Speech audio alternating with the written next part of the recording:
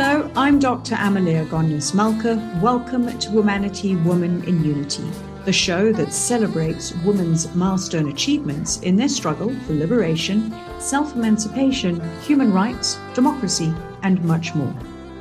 Joining us on the line today from Cape Town, South Africa, is Professor Renate Schoeman, who is in private practice as a general psychiatrist. She heads up the Healthcare Leadership MBA specialization stream at the University of Stellenbosch Business School. She serves on advisory boards of several pharmaceutical companies. She is the convener of the Attention Deficit Hyperactivity Disorder Special Interest Group of the South African Society of Psychiatrists, a founder of the Goldilocks and the Bear Foundation, and she has recently been appointed on the Ministerial Advisory Board for Mental Health. Welcome to the show. Thank you very much. Good afternoon or morning or evening, wherever you are, listeners. Prof. Schoeman, starting with your primary discipline of psychiatry, which centers on mental health, please can you share some of the types of conditions that you treat? We see the most common mental health disorder, which is mainly anxiety and mood disorders. But then through the years, my practice has also focused a lot on cognitive disorders, specifically then attention deficit hyperactivity disorders, which previously was thought to be a condition of childhood, but we now know it's a lifespan disorder that also affects adults. Do you think that social media is part of a contributing factor because there's so many stimuli that it draws your attention away from focus? Absolutely, and I think that's very important when we look at diagnosing ADHD, is that it is a lifespan disorder, so it's something that starts in early childhood. It doesn't suddenly develop during lockdown or COVID, and also part of the diagnostic criteria is it needs to be across domains, so it needs to affect your work and occupational functioning, school functioning, but also functioning in personal life, interpersonal life, and emotional life.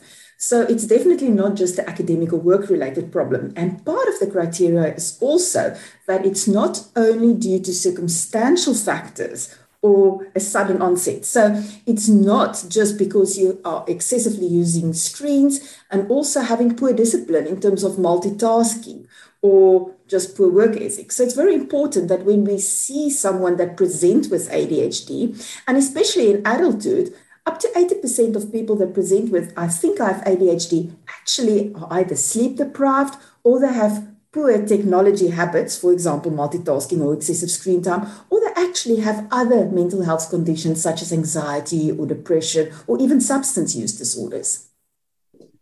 The scope of, let's say, non-communicative diseases or disorders is really extending, and people do have to pay more attention to them.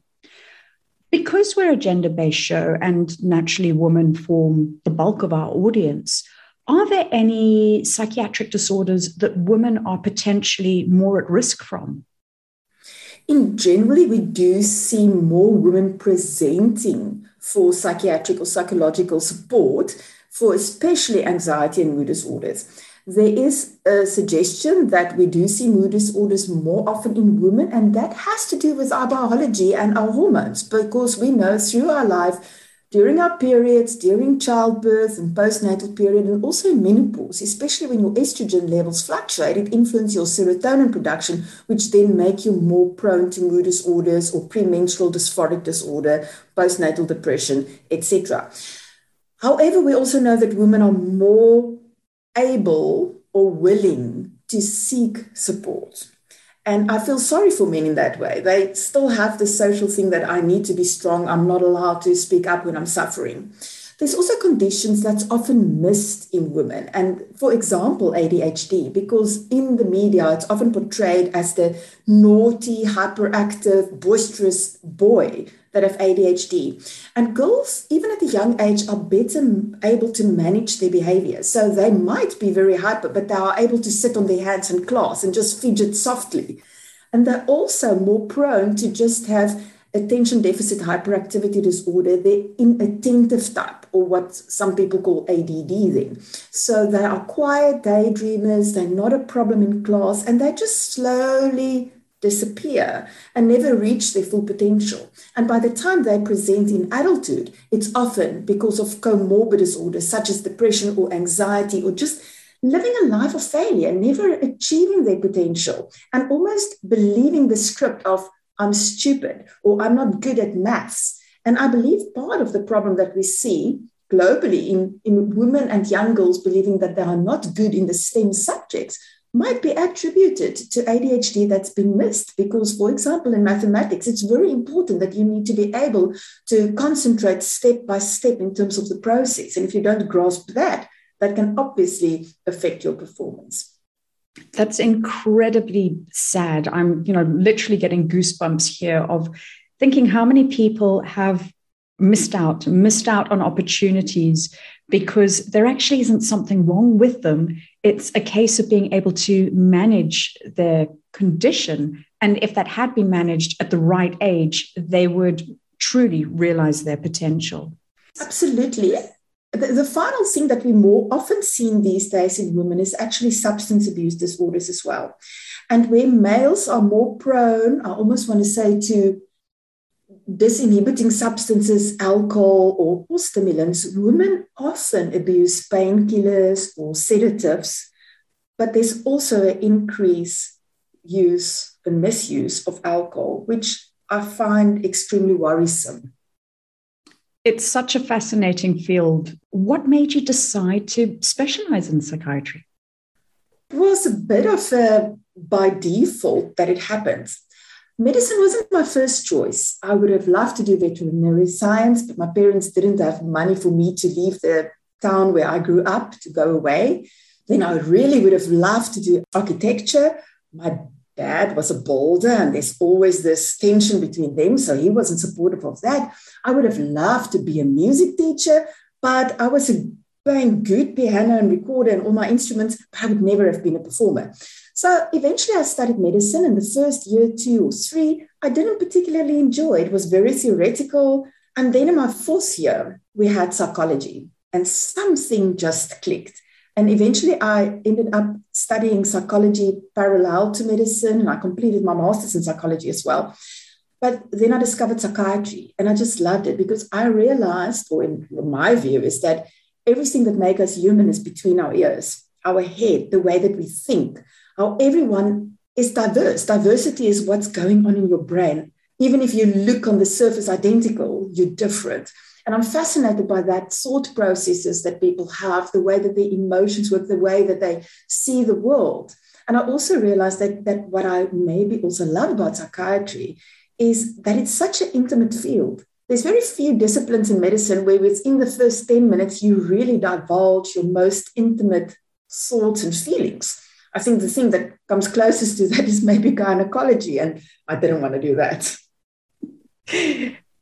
And in this field, every single person is unique. So yes, you've got that diversity factor, but each person is an individual. Today, we're talking to Professor Renate Schoeman, a private practice psychiatrist who also heads up the Healthcare Leadership MBA specialization stream at the University of Stellenbosch, serves on several boards, just to mention a few caps.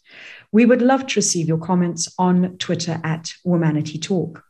When I was researching for our interview, I was looking at some statistics from the World Health Organization, and it struck me, according to their data that was done in 2019, that 1 in every 8 people, or 970 million people around the world, were living with a mental disorder, whether that's anxiety or depressive disorders being the most common ones. In 2020, when the pandemic hit, the number of people living with anxiety and depression disorders rose significantly, which is not surprising given the additional burden of the socioeconomic weight that people had to carry. The good thing, I would say, about the pandemic is that it's really highlighted mental health. It's being acknowledged and, I would say, to a certain extent, destigmatized. I noticed that you've done some work into a concept called presenteeism, which refers to the experience of people being physically present, but mentally absent. Please, can you unpack this issue more for us? So what it means, what are some of the causes, and importantly, the resolutions? I think it's important to distinguish between presenteeism as a concept, which, as you mentioned, it's being mentally or emotionally absent due to stress, mental health conditions, or physical illness. So even it can happen in the virtual world. So we might be in a Zoom meeting, but you have flu and you might have taken medication that makes that you are feeling groggy and drowsy, not able to concentrate. So in that sense, that is also presenteeism. It has to be distinguished from poor work ethics. There's many people that say when they work from home in a Zoom meeting, they just switch off the video and they clean the office, or they switch off the video and they cook in the meantime. Now, that is poor work ethics. That is not presenteeism. So presenteeism has to do with your health, whether it's physically or mentally. There's a few factors that contribute in physical environment and then in the virtual environment. And the socioeconomic circumstances definitely contribute, where people are very, very worried of taking sick leave, even if they are entitled to it, because they are scared of being replaced or lose their job. It might also be that you don't have sick leave, that you're a wage earner or no work, no pay. So people can't afford to stay off work. There's also, especially in the virtual environment, because we do not have very innovative ways at this stage of measuring productivity.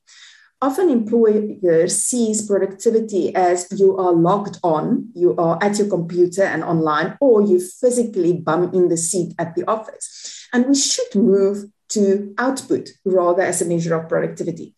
So those factors definitely contribute. And I think the virtual environment make it worse, because previously, if you were ill and you were coughing, for example, you would be staying at home, not to infect your colleagues.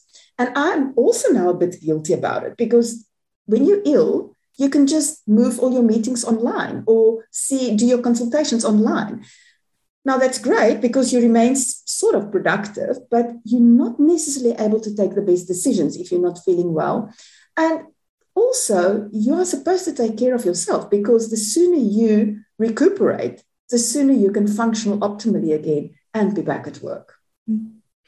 All of those points are really interesting, and particularly the view of when you are physically present or virtually logged in, it doesn't mean you're productive. And I completely agree with you that really we should be driving towards outputs. Those are the metrics, those are the measures, that's the quantification of value. Staying with the stream of looking after yourself and being productive, one of the most challenging components that I find within the gender equality practices or principles is talking about achieving a work-life balance and at the same time also pursuing career development. As a successful woman who's worked exceptionally hard to build her career, what's your perspective of this? It is a challenge. And I think the one thing that's important to know is there's no such thing as a 50-50%.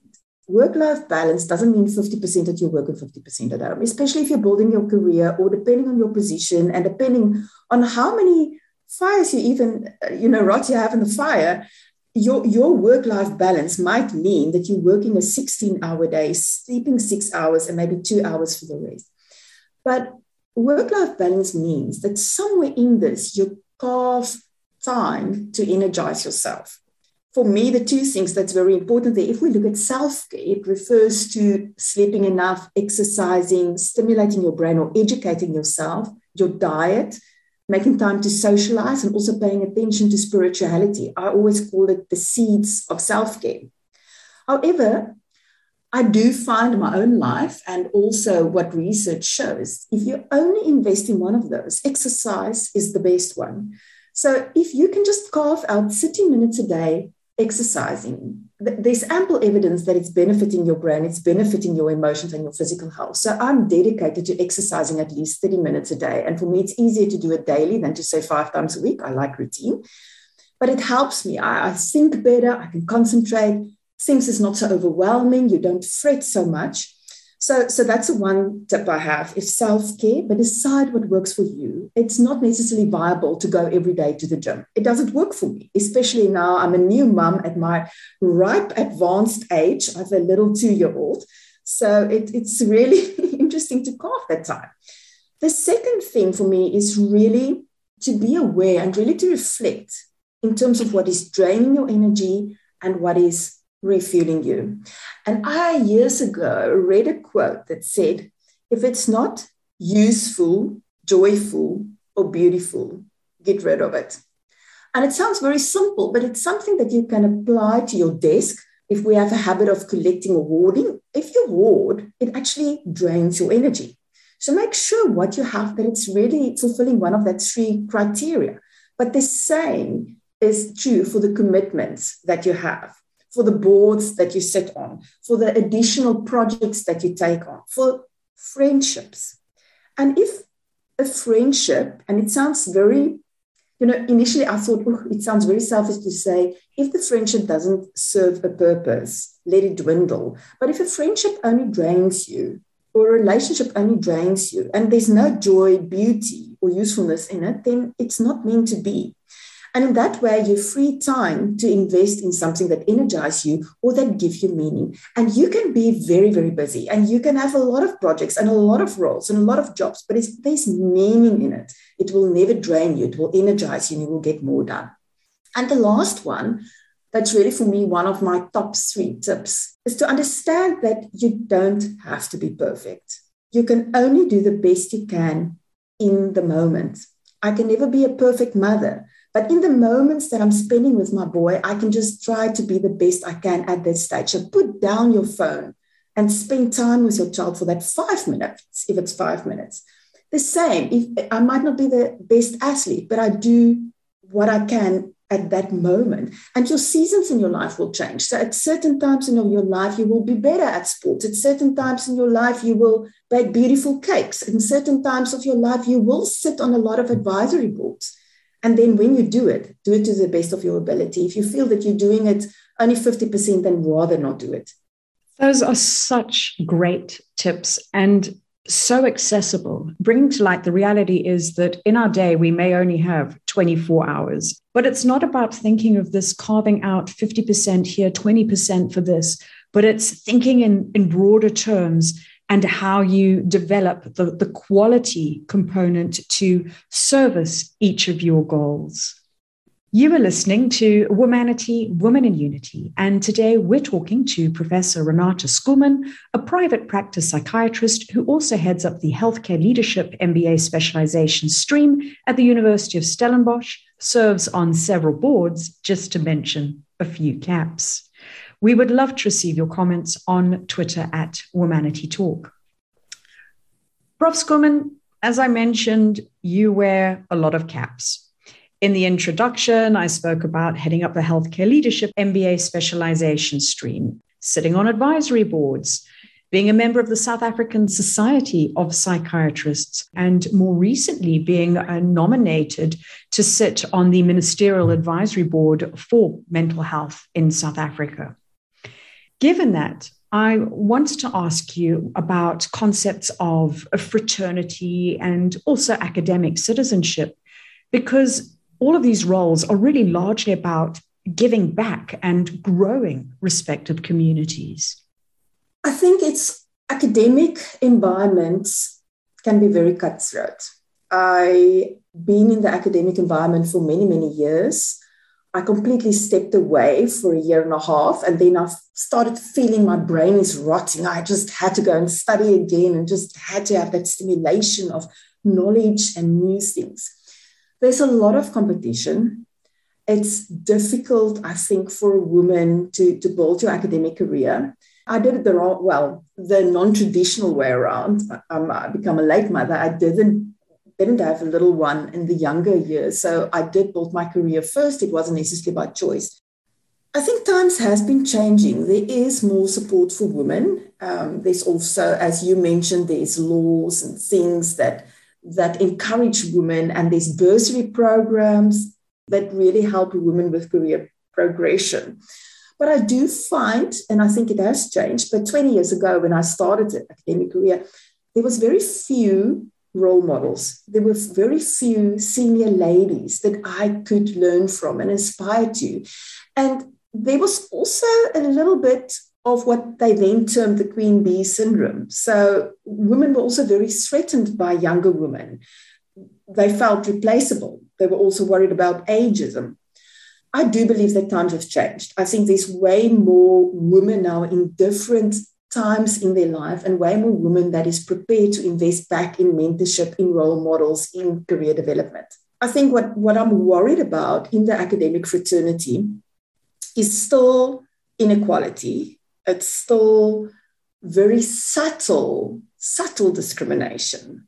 And I almost want to say bullying is still prevalent. Tell us more about the subtleties. Sometimes because things are subtle, people don't necessarily get it or see it or recognize it. So bullying sometimes can be very blatant. It can be that women are excluded. You might have a good contribution or comment in a meeting, but it's sort of brushed away, and then your male colleague next to you say the same thing and it's acceptable. What happens often is that there will be this soft remarks that she can't come in this morning because the child is ill. And instead of recognizing that the mum in question didn't necessarily have the support system of someone else that could look after the child or that could take the child to the doctor, or she might be married, but the spouse career is still seen as the dominant career in the household. So mum must always do the caring. Instead of recognizing that, it's almost stated as, she's a mother, we can't actually rely on her. Or the concept is there when you become a mother, and I've felt that myself, is like, oh, so now you're going to be like the other mothers and your career is going to be second. And since I become a mom, I really don't think I've been less invested in any of my commitments. It's just I have something else that's also very important in my career, but it doesn't mean my career is now secondary. And it's very easy to assume that for women, their career is always secondary to their family responsibilities. And I believe both can be extremely important for you. You don't have to choose between the two. So it's that subtle remarks. Something else that happened is if you talk to a line manager at work and you say that maybe you feel a bit overwhelmed, is it possible to relook at your duties? It's very often easy to say for the line manager, oh yeah, but you have so many other things on your plate. Where if it was a male, can we get a PA for you? Can someone take over your administrative duties? So things like that still happen. And you might leave the office as a woman thinking, or walk into your car crying, but you might walk to your car and think, there's something wrong with me. I don't cope with this workload. Why does men cope with this workload? But it is clear that the research has shown that women invest so many more hours in their role as a mother or in the house, in addition to their career. So we don't do less, we actually do more, but we sometimes punished for that. You've really highlighted the realities, and frequently I look at United Nations women's statistics, and one of the things that I recall reading, maybe it was about a year or so ago, was this disproportionate load of women doing unpaid labor in the home, which needs to be done. I mean, you need to clean the house, you need to have food on the table, it needs to be presentable compared to men. And then at the same time, trying to accommodate a work schedule and looking after sick kids, looking after aging parents, all of these responsibilities falling upon women's shoulders. Even if you have a supportive partner or a good support system, there's still some things that only a mom can do. So, I think it's beautiful that we can breastfeed. Earlier, we spoke about attention deficit disorder with a prevalence, particularly towards children, and being able to diagnose it at an early stage. You're the co-founder of the Goldilocks and the Bear Foundation, which is a nonprofit ADHD screening and early intervention service in underprivileged communities. Please tell us how this initiative came into being and what you aim to achieve with it. So it was a serendipitous sequence of events. I used to run a bit more competitively when I was younger.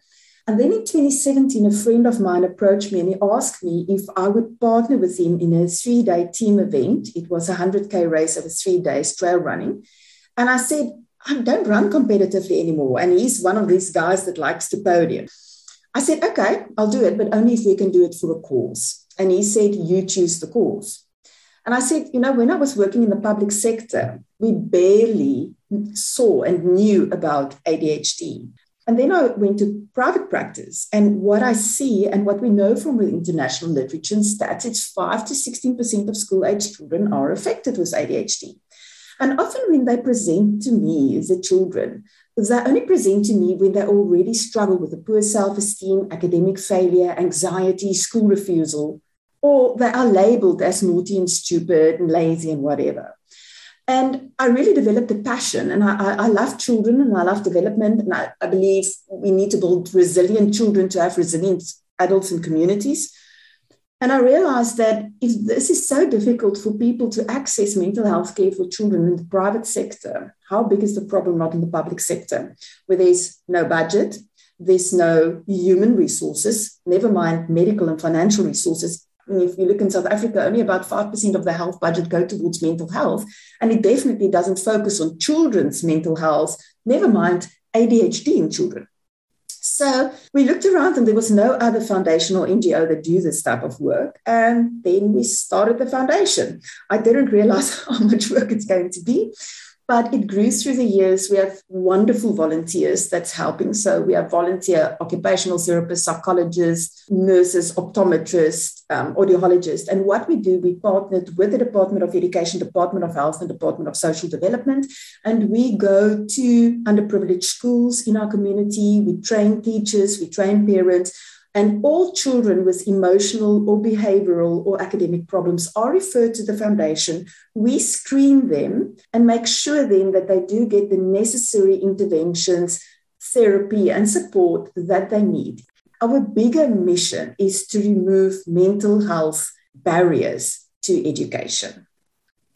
Such an important piece of work that you're doing there to serve communities in need.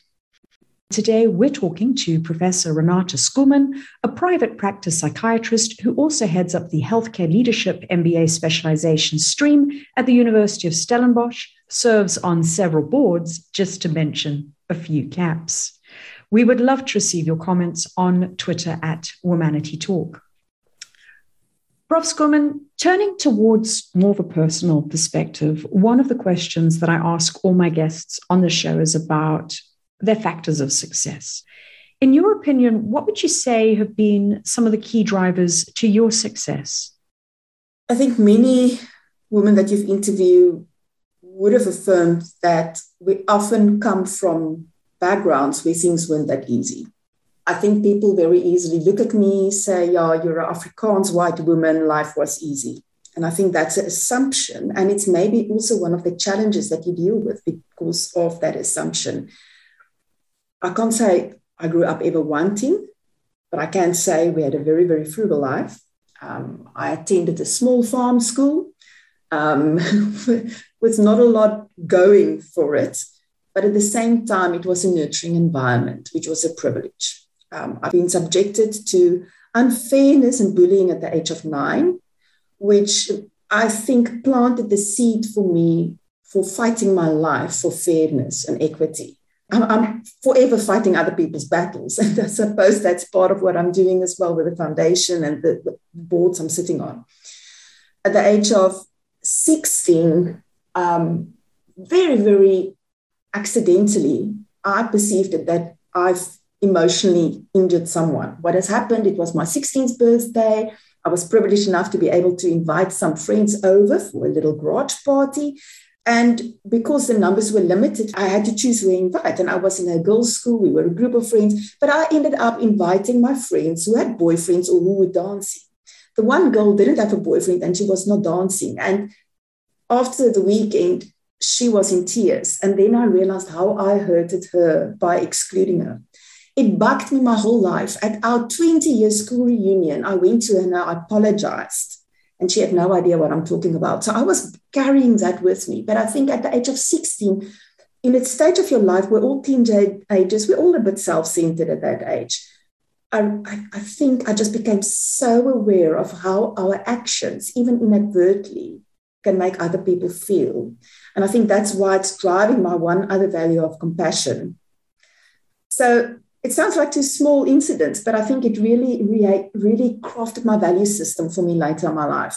I went through the death of two fathers. I lost both my fathers, and I call them both my fathers because my second father was also for 20 years my father until he passed away. So the absence of really a protector of someone is something that I also felt. I think a father is often a shield for a girl as she grows up, and also in our adult life, it's a person that you trust. So that was difficult for me. I also been subjected to many health issues, quite serious ones in my younger years. And that is the one thing that drives me to really make the most of every single moment in your life. You never know when you won't have the opportunity to do something. So if you wonder, should you do it? Yes, do it. You don't want to have regrets later for not doing it. So I think grabbing the day, my commitment, my perseverance, maybe my fierce independence, but I think really the value system. And yes, I'm religious. I think that's my foundation where I'm coming from. But, you can pray as much as you want. If you don't do something, nothing is going to happen. Thank you very much for sharing those personal experiences and how they've been a foundation to you, but not an impediment, how you've used them to move on. Recognizing issues. So if it is about bullying, if it is about an injustice to someone, and in later life, making sure that doesn't happen to other people. One other incident that I can tell you about, it's a bit personal, but maybe that is also a good message to people that good things come from bad things. In 2013, it was a particularly difficult year in terms of my health, in terms of personal stresses, losses. Work-wise, it was just a difficult year. And I ended up having a mountain bike accident and I fractured my neck. But the week before the accident, I remember very clearly praying and saying, God, I know that you say that whatever comes in, you will never bring something into our lives that we can't handle together. But hell, I'm not Iron Woman, but fist. And then the next week, I had a mountain bike accident and I fractured my neck and I had to get a fusion. And I now have a piece of iron in my neck. So I can never, ever, ever ask God again and tell him I'm not, do you think I'm Iron Woman? Because I think God has a very good sense of humor. Thanks for sharing. I also wanted to ask you, who've been some of the strong female role models in your life? It's very difficult for me to highlight one or two because I think you learn different things from different people. And one person you can really admire one thing, but at the same time, there might be something that you don't want to be like. But there's various strong ladies in my life that played a role, and they might not be famous people. My mum's grit, definitely, her perseverance, her commitment. But also I had a psychiatrist that's older than me, a very, very good friend, that for me, she was really a role model when I started, I want to say, playing a bit more on the public platform and in leadership roles within the psychiatric fraternity, where she was a shield for me. And she would often say, Renata, you're feeling very passionate about it, but be careful, it's seen as you're challenging people. I love asking questions. I ask hundreds of questions, and my goal behind questions is to understand, but it's often perceived as challenging authority. And especially in a male-dominant society, you get pushback. I also have a very strong female colleague at the business school, which is also older than me, that is really a role model for me in terms of her business acuity and also her efficiency. But at the same time, I think she can learn from me in terms of self-care. So that's why I say you can have one role model, but they're never perfect. The one thing that I stood out for me is that my mom's friends and my mom's sense of community, and it's also maybe a generation. When I grew up, there was always women together. They always sat together with a piece of needlework or sewing. They were never idle.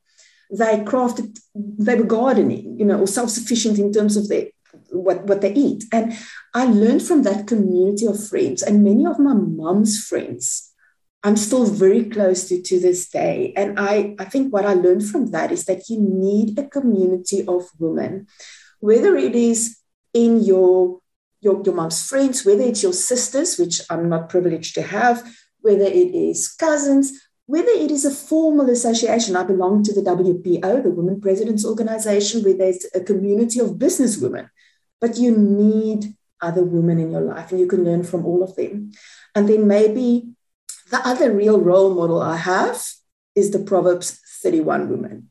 And I think no one can ever live up to that standard, but it's something that I would aspire to. Lastly, as we close out today's conversation, please can you share a few words of inspiration which you'd like to pass on to girls and women in Africa that are listening to the show? I think there's three things that stand out for me. The one is never stop reading. No one can ever take knowledge away from you. So reading, learning, you doesn't need to follow formal education and plenty of degrees, but never stop learning. And yeah, as I said, no one can ever take knowledge away from you. The second one, I'm not a feminist, and I don't want to be treated like my male colleagues. I still like to be a woman. So for me, never try to lead like a male. Never try to model your behavior on a male colleagues, but be a woman. Keep your softness. That's what's making us strong. That's what's making us resilient. Be proud. Be proudly women. Be feminine. Wear your pink. Wear your flowers. Whatever rocks your boat. But keep that softness and femininity. That's what we need. That's what's making women leaders effective. It's because we're different from men, not because we try to be like them. And the third one, people often talk about the glass ceiling in your career or the glass ceiling for women. I don't believe in it. I believe what's holding women back is the sticky floor. It's the things that's in our head. It's the beliefs that we have about ourselves and about society. So it's a sticky floor. There's no glass ceiling. Very poignant words of inspiration there to follow. Thank you so much for joining us. It's been a pleasure having you on the show. My pleasure, and thank you for the privilege. You have been listening to Womanity, Women in Unity, and we have been talking to Professor Renate Schoeman, a private practice psychiatrist who heads up the Healthcare Leadership MBA specialization stream at the University of Stellenbosch Business School, serves on several boards, and is part of the Ministerial Advisory Board for Mental Health.